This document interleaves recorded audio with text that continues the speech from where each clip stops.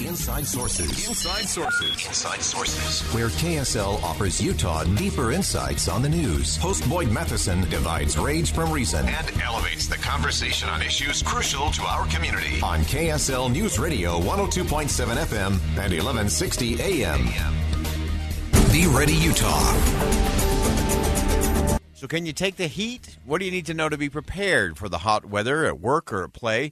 KSL's partnering all year on emergency preparedness with Be Ready Utah to bring you this information, and we're really thrilled to have our tag team partner from KSL TV, Matt Johnson, weather specialist, join us today. Matt, great to have you. One, it's great to have you at KSL, and two, it's great to have you on today to talk about how things are heating up. Yeah. Thank you for having me on. I actually listen to you every day on my way home from As work. you drive home, yeah. Because I get off at 1 and I'm driving home and, Boyd's on. We're talking politics, or whatever it may be. So it's a pleasure.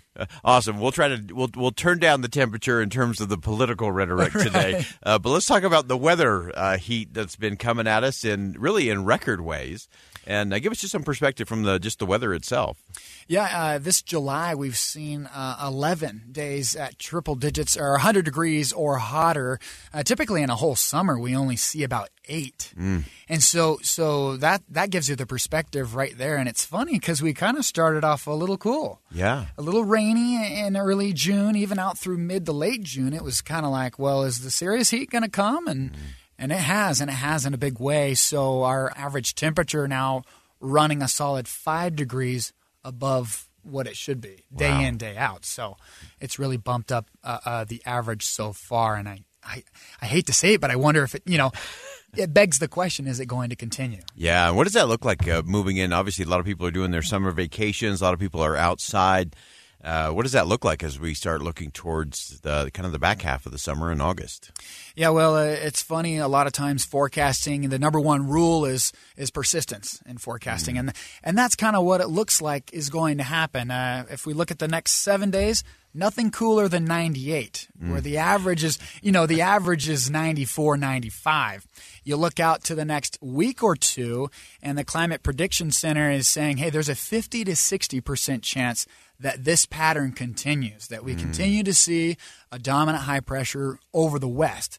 So that would then suggest, if the normal high at the end of August is 86, then if we're going to be 50 to 60% chance of being above that, then we're still going to be in the 90s, if that realizes. And so it's looking like it'll continue to be hot. However, the silver lining is we start seeing our first cold fronts in August. Oh, nice. So. Okay. All right. Very good. Well, as we look at how we can best be prepared for that kind of heat, let's talk about some of the things that we should be thinking about for ourselves, for our families, even right down to the pets. We know this impacts everything. So as you're looking at it from just simple things like hydration and so on, what are the things we should be thinking about being prepared for as we continue to face this kind of record heat? Yeah, I think one of the biggest things, and it's cliche, but it never hurts to repeat this, is stay hydrated. Drink more water than you think you need.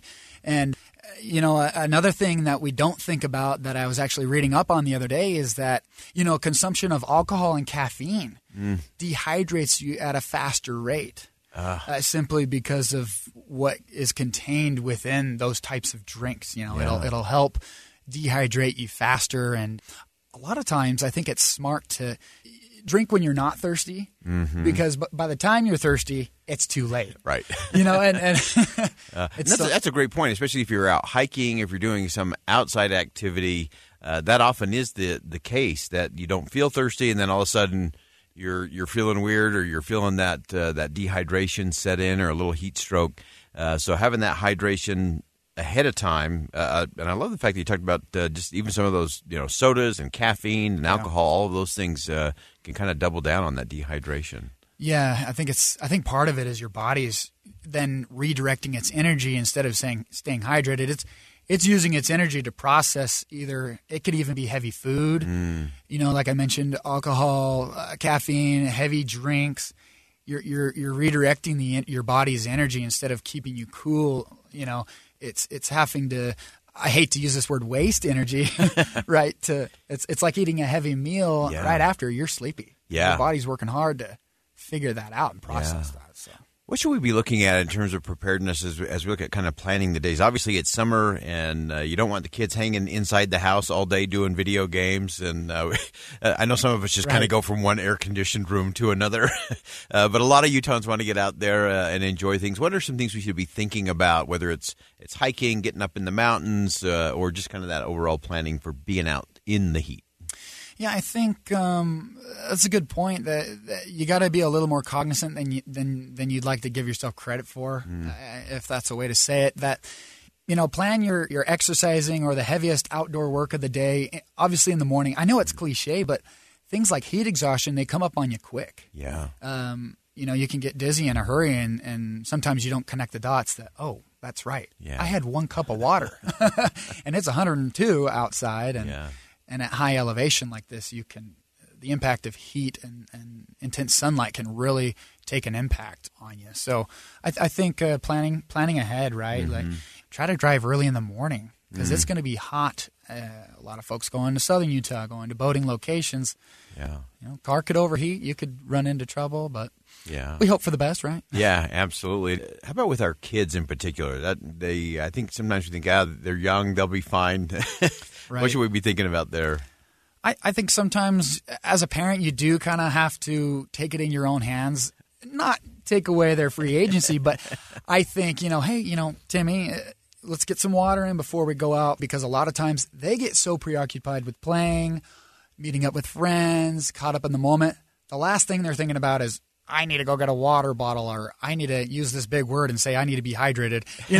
It's not. I want a juice box, right? Yeah, exactly. It's not on the forefront of their mind, and so I think the biggest thing as a parent is I need to make sure that my children are hydrated before they leave the house, and then also send them with a bottle of water.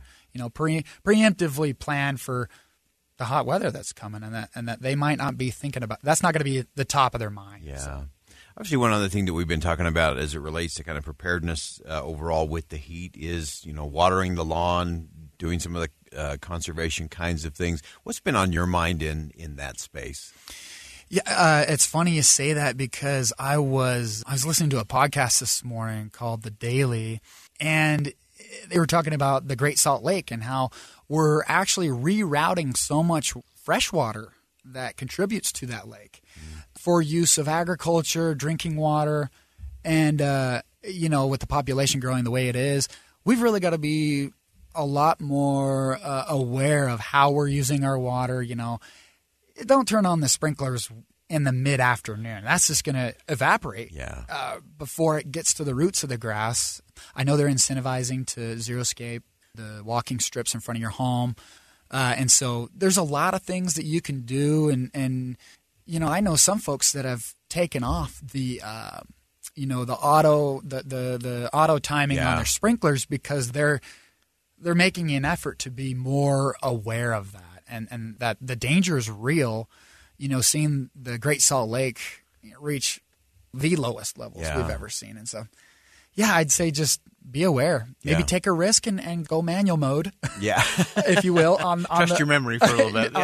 On the sprinklers. So. Oh, fantastic. Well, Matt Johnson, it's been great having you on the program today, and I'm glad that you didn't attribute to the rising temperature to the heat coming out of our politics in Washington, D.C., but we will try to keep things cool, at least from this studio. Matt Johnson from KSL-TV, love having you in, love having you on the air, and appreciate your insight today. Yeah, thank you. Thank you so much. Fantastic. You've been listening to KSL's Emergency Preparedness Series by Be Ready Utah.